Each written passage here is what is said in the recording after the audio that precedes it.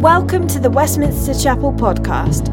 For more information and to support our mission to London and beyond, please visit westminsterchapel.org.uk. Ephesians chapter 1 verses 1 to 2. Paul, an apostle of Christ Jesus by the will of God, to God's holy people in Ephesus, the faithful in Christ Jesus. Grace and peace to you from God our Father and the Lord Jesus Christ.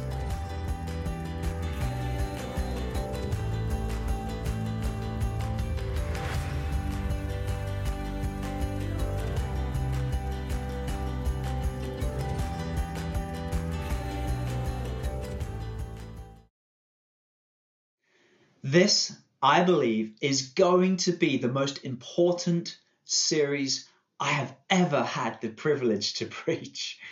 Why do I make that big statement? Well, because we are going to be spending 8 weeks detoxing shame. Shame is everywhere. It affects everyone. The brilliant cultural commentator Andy Crouch, who's written for the New York Times, says we are living more and more in the West in an honor-shame culture. He describes it as a fame-shame culture. It's important for that reason. It's important as well because we're going to be studying shame through this amazing first century letter called Ephesians chapter 1.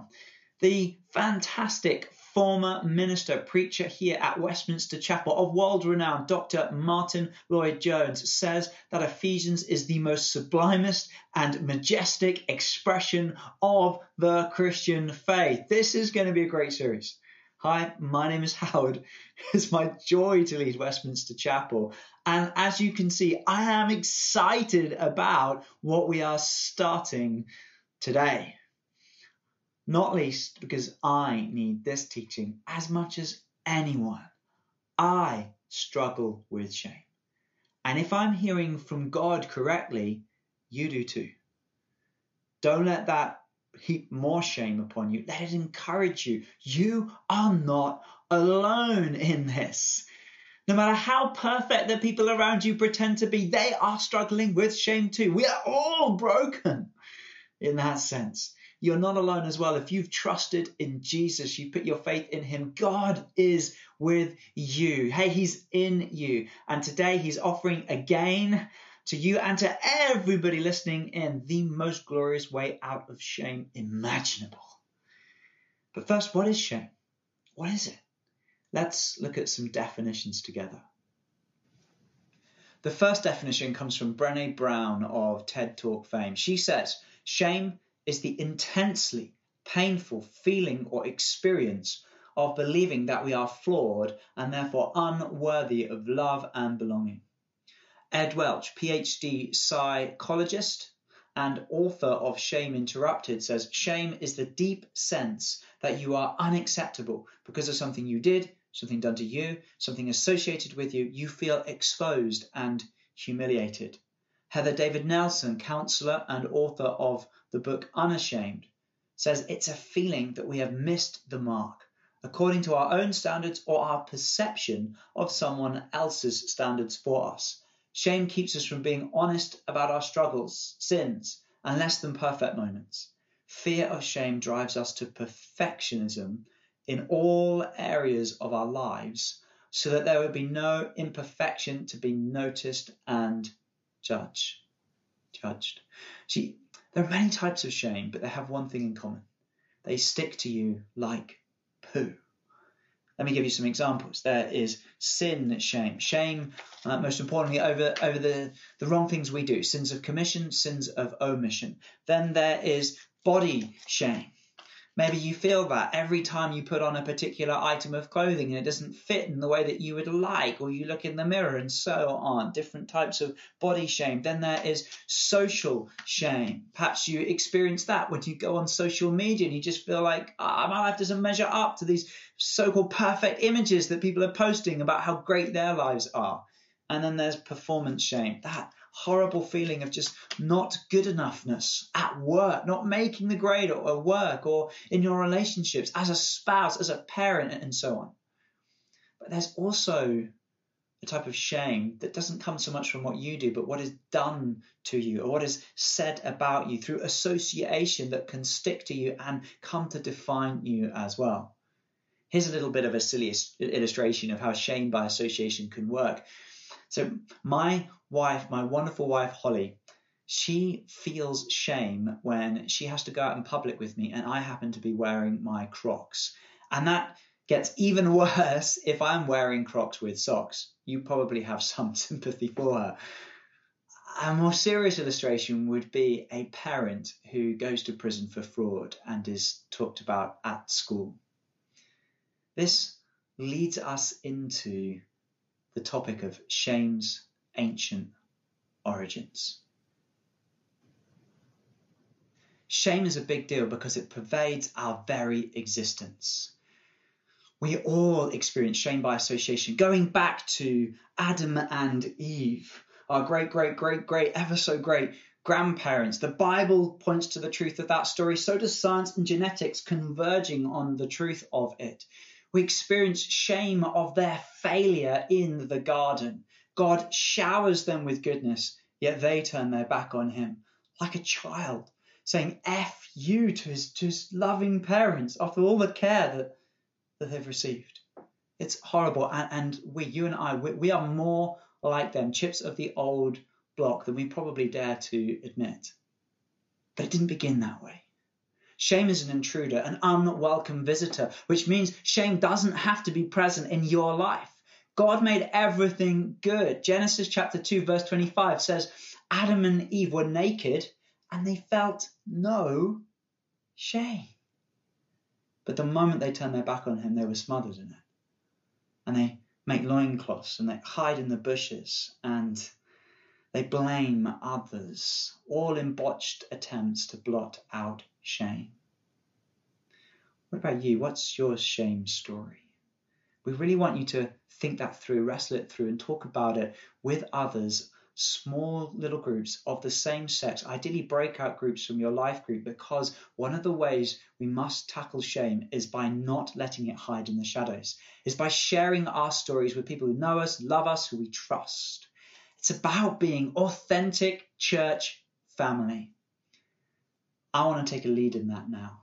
It requires vulnerability, risky sharing, so that's what I'm going to do in sharing my story with you.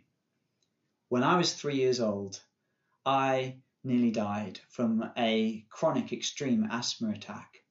From that moment, I realized that I was flawed. My body was flawed in a way that others weren't. A few years later, I would be diagnosed with dyslexia and told that I would have to work harder than everybody else just to measure up for the rest of my life. A few years after that, I was put on a specialist diet to control chronic migraines and horrible eczema. No wheat, no dairy for 7 years. And in a time before like supermarket aisles with free-from ranges and all that kind of stuff, I was something of a freak with my horrible cardboard-like gluten-free crackers and a piece of ham. And I was disgusting. And I didn't fit in as a result of that. I was not included, let alone felt I belonged with my peers. The media would then amplify that message of flawedness by presenting only beautiful, perfect people who are happy. So I began to hate the way I looked. I wanted plastic surgery. I had plastic surgery, very painful, on my face, thinking it would give me acceptance and inclusion and even success in our fame-obsessed society. Of course it didn't. I would need Jesus for that. And yes, despite all the extraordinary progress I've made in the gospel, by the grace of God, I still have days where I default back into this not good enough persona, where I presume if I go into a meeting or I speak at a different church or event, I just won't measure up. I won't be good enough. I will fail. I'm flawed. When I speak with other church pastors, I experience performance shame, especially if their church is bigger and it's growing faster or doing something really impressive. I'm just like, I don't measure up, and it can tempt me to turn away from my own calling and to just give up and to say, oh, well, maybe somebody else can come and do the job far better than me. Now, I'm not sharing all of this for your sympathy, although that is nice. I do prefer checks made payable to Howard Satterthwaite, though. I'm joking. I'm sharing to try and model something to you of vulnerability, which I'd love to spread across our whole church, but also to help you start to take some ground in understanding your shame story. One of the earliest experiences of shame for you, can you remember them? How did they happen? Is there a disengaged dad on the scene? Those early experiences can be more determinative than you realize. What words ring in your ears, go around your head, the shame-inducing words? And how do you react to shame? How do you respond to it? For me, I often will just withdraw. I'll withdraw and I will self-attack at the same time. Or I'll sometimes go the opposite way. I will go into extreme overworking to try to eradicate any form of imperfection. How about you? Okay, let's move on. We'll go back to Eden. Did things stay that way? No. The divine tailor enters the scene. God didn't leave Adam and Eve naked and ashamed, wearing their skimpy, like Borat mankini-like outfits. No. He sacrifices an animal. He clothes them with animal skin. An extraordinary act of grace that really foreshadows and points us towards Jesus' sacrifice on the cross. These were clothes that were better than Adam and Eve could have made for themselves at that point in time, but they were far from the ideal that God had planned for them. As I think even a non-vegan would appreciate, a little bit not animal skin, not nice. See, clothes have always been a status symbol. We know that in the scriptures, the Bible has these amazing priestly garments that if they're designed correctly and you wear rightly, you can go into the most holy place. There's a status, an influence, a power associated with them. We know it by experience as well, don't we? That temptation to buy certain brands of clothing or certain celebrity-endorsed items in order to make us think and feel better about ourselves. Clothes have power. I am the proud owner of this Star Wars Jedi dressing gown. Rightly or wrongly, when I wear it, I think I am cooler and wiser. You may disagree. And that I even could be a Jedi Master with the power of the Force to control my wife's mind and say to her, you will go out with me when I wear Crocs with socks. Anyway, I'm messing around. My point is, clothes have power. How much more so when God is their designer? The Eden fashion label is just infinitely improved by brand Calvary, the beautiful birthday suit that God gives to every newborn believer. I think if I can use my preacher's license here, it's being metaphorically described in Ephesians chapter 1. And this may well parallel Ephesians chapter 6, the full armor of God that we are called to wear. God is giving you wonderful clothing to wear. Beautiful clothing that describes who you already are through faith in Jesus. Chosen, holy, blameless, adopted, redeemed, forgiven. Wow. This is the beautiful white wedding dress that God gives his church to wear. He lets you wear. That gives you confidence, despite all of your sin, failure, and shame, that you can look full in the face of your holy, happy, smiling, and approving spiritual husband, Jesus Christ. The question is, will you fully live in its shameless reality? Let's take a few moments now to look at the wider context of the book, this letter, Ephesians, before we drill into verses 1 and 2. Ephesians is a letter that is structured in two parts. The first part, chapters 1 to 3, are about being and identity. The second part, chapters 4 to 6, which begins with instructional imperatives, is about doing and action. This is really significant. It's important to get hold of this, that being comes before doing. Belief comes before behavior, or behavior comes out of a belief, a right being in Christ, being with God. So often we want to jump ahead to those later chapters to work out, how do I behave? How do I behave as a Christian man or woman or husband or father or mother or employer, employee, all of that. And Paul will get to that, but it is foundational upon our identity in Christ. That's what we've got to go back to. So if you're struggling there in that area, in the behavior, make sure you are solid in the belief. So the letter is written in two parts, but it's also a kind of two-part letter in an interesting way. It's a mirrored pattern. It's particularly clear, this mirrored poetry in the first 3 chapters. So you get there this opening burst of praise, verses 3 to 14 in chapter 1, with no grammar, this sort of outflow of just joy and delight in what God has done. That is matched by the ending of chapter 3 and a shorter burst of praise, doxology.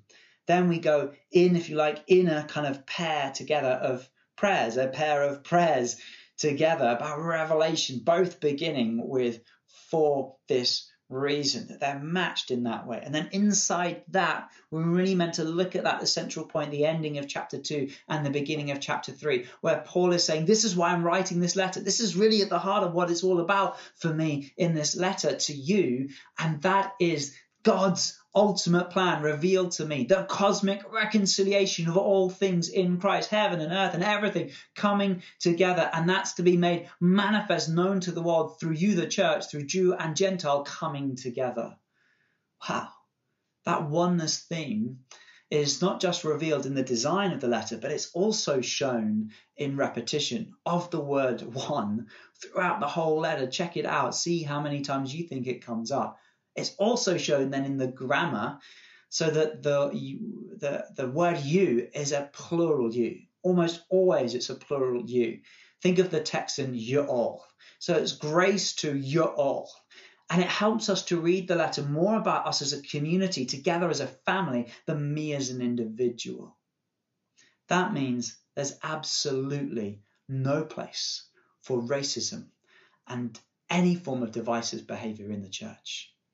Paul is at pains to point out the crowning jewel of the gospel is this reconciliation, is unity in diversity, every ethnos coming together to impact every sphere of society for the glory of God. That means we, the church, we've got to lead in this, not BLM.org. We've got to take the lead in being ambassadors of reconciliation, of modeling beautiful unity and diversity, and with the only solid, logical, sensible, empowered basis for that, the gospel. And we're going to unpack that a lot more, particularly next year when we get into chapters 2 and then into chapters 3. But right now, this term, we want to lay a good, solid gospel foundation. Detoxing shame. Also because shame goes often hand in hand with issues of racism. So we've looked at the wider context. Now we're going to drill down into these first 2 verses, which are really 3 lines or 3 mini paragraphs. Let's take each of them in turn. First, your shame is not beyond hope. Look how the letter begins. Paul is introducing himself. Paul, an apostle, a sent one of Christ Jesus by the will of God. But you should stop there. Just on that first word, Paul. Paul, seriously? This guy who murdered Christians, followers of Jesus, who brutally broke up families, who calls himself the worst of sinners. How could he overcome such stigma and shame to be saved and become a sent one of Jesus? By grace. By grace. What is grace? Grace is unmerited favor. Christianity is not about being a good person. Paul was not a good person, and yet God saved him. That means there's hope and help available for everyone. Whoever you are, whatever you've done, wherever you're at, your shame is not beyond hope. God in Jesus Christ set Paul free from shame's suffocating grip upon him. He's now a sent one. He's writing in prison, chapter 3, verse 1. He's writing in chains, chapter 5, verse 20. It's hard for 21st century Western minds to really understand just how shameful that would have been in the first century Middle Eastern Mediterranean context. You would be judged, you would be presumed guilty, even though innocent. That mud would be stick to most people, and that mud was being thrown at Paul again and again, but this stuff didn't stick onto him because it had nothing to grip hold of, because Paul found his sense of worth only in his relationship with Jesus. So however unworthy, however worthless you think you are, you can experience the same thing that Paul did through faith in Jesus. Your shame can be undone. How? Well, that leads us into the next point, by knowing that you are a saint. Paul is writing to the saints who are in Ephesus, who are faithful, or who are rather believers in Christ Jesus.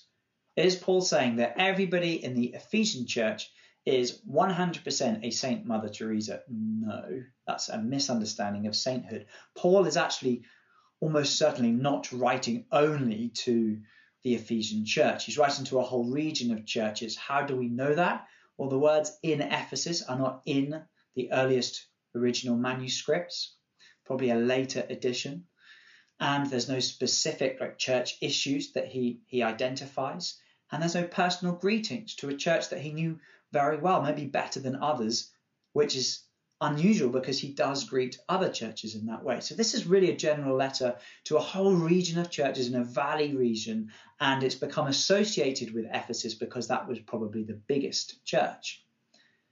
We can still learn a lot, though, from the origin story of the church of Ephesus, because it's probably paralleled in many of these other churches. And we learn about that from Acts chapter 19. And we discover a city that worships the goddess Artemis, Diana, the goddess of hunting and childbirth. That's sexually immoral, engaging in ritual prostitution. That's also obsessed with the occult. When some believers come to faith, they burn their scrolls publicly and are valued at something like £4.7 million today. Wow. Out of that context, this church is born, and Paul is writing saying, you are all saints. Literally, the word means holy ones. Despite all of that past, that shame and dirty, guilty past, no, you are saints, holy ones. Wow, Paul uses this term 39 times to describe believers in Jesus. It means that you listening, you are not a sinner. If you trusted in Jesus, you are a saint, you are a saint, you are a saint. But I don't feel like a saint. I don't feel holy.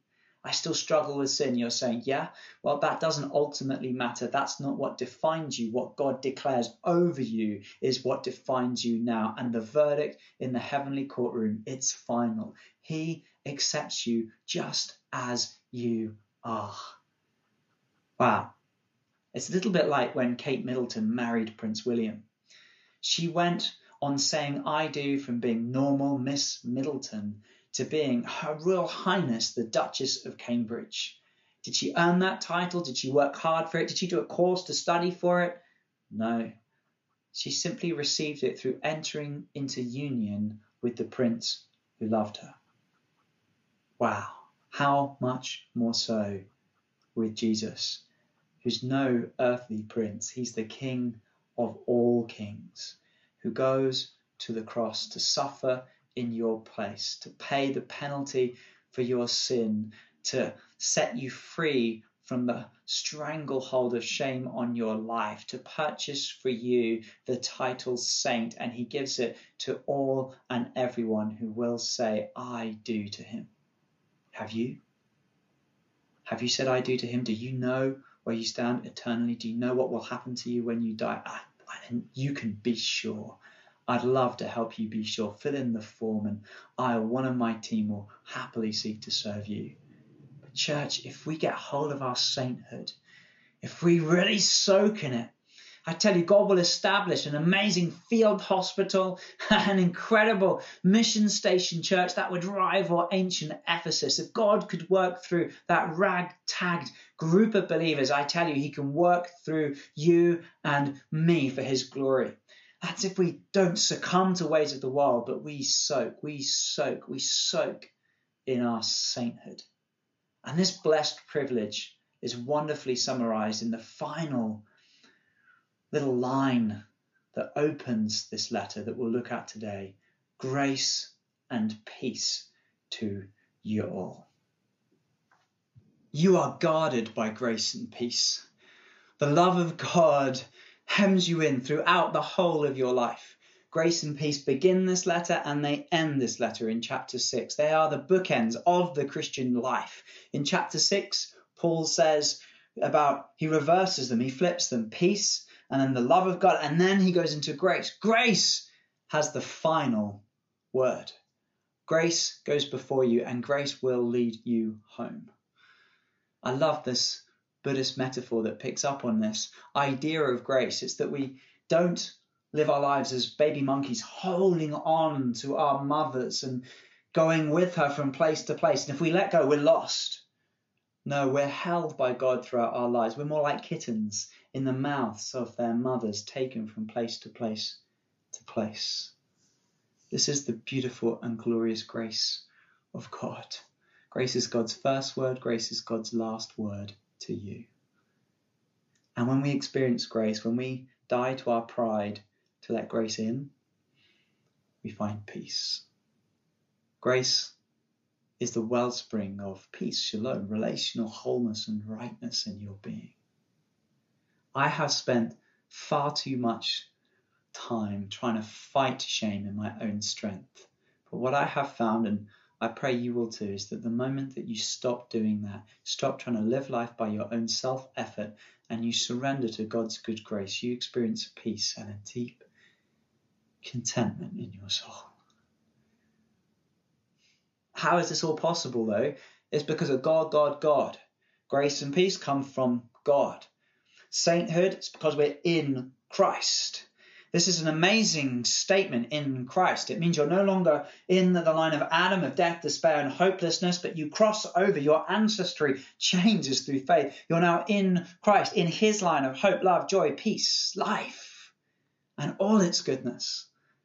Your ancestry changes and your destiny changes along with it. And then the final statement, the final God, is the will of God. Paul, an apostle of Christ Jesus, by the will of God. Paul mentions the will of God 4 times in the first 11 verses. It's a big, important thing. God's will is amazing. It cannot be thwarted. It cannot be stopped. It cannot be opposed. It cannot be resisted. It will be accomplished. And what is it? It's the reconciliation of all things. It's the reconciliation of you back to God. It's the reconciliation of simple, unholy people back in right relationship with the holy God. It's a reconciliation of Jew and Gentile, formerly ethnic enemies, coming together in the church through faith in Christ Jesus. It's the reconciliation of heaven and earth, no longer overlapping, but now completely together in this new, glorified, supersized world that we will inhabit and live with God and meet him face to face, no longer through a glass dimly. This is the ultimate answer to shame. It's stopping focusing on yourself, this egocentric, morbid obsession with ourselves, and instead looking to God, looking not to our wills, dying to all of that, and looking to his good, pleasing, and perfect will, and letting ourselves be swallowed up in it all by his amazing grace. Are you doing that? Are you honestly doing that? Looking to him. This is your new identity. It's a shame-killing identity that you become in Christ, in the beloved, in God's only Son, and experiencing, therefore, the same love that God has for the Father, you are able to receive and experience. That's your primary association now. None of that other stuff that associated with you, all that shame-associated stuff, body shame, performance shame, social shame, sin shame, none of that can define you anymore because you are in Christ Jesus. Hallelujah. This is wonderful and amazing. So I want to encourage you to soak in this truth, to brainwash yourself with it by repeating certain key statements of truth every single day for the next 8 weeks, daily, but especially when shame starts to raise its head, when you start to notice your reactions to shame. Tell yourself, I am not a sinner, I am a saint. I am not shameful. I am shameless because I am in Christ. Grace goes before me, grace goes with me, and grace will lead me home. Let's pray. Oh God of heaven, we thank you for your grace and peace. We thank you that you declare us saints, holy ones, not by our efforts, but by your goodness and your mercy. Help us to believe it. Help us to receive it. Clothe us with this true identity of who we are. Over the next 8 weeks, transform us and destroy every trace of shame, that we would live lives much freer of all the inner confusion and obsessive talk about shame that so sucks out the energy in our lives. God, set us free from it to serve you, to love you rightly, to love others rightly, that many lives might be transformed for your glory. Amen.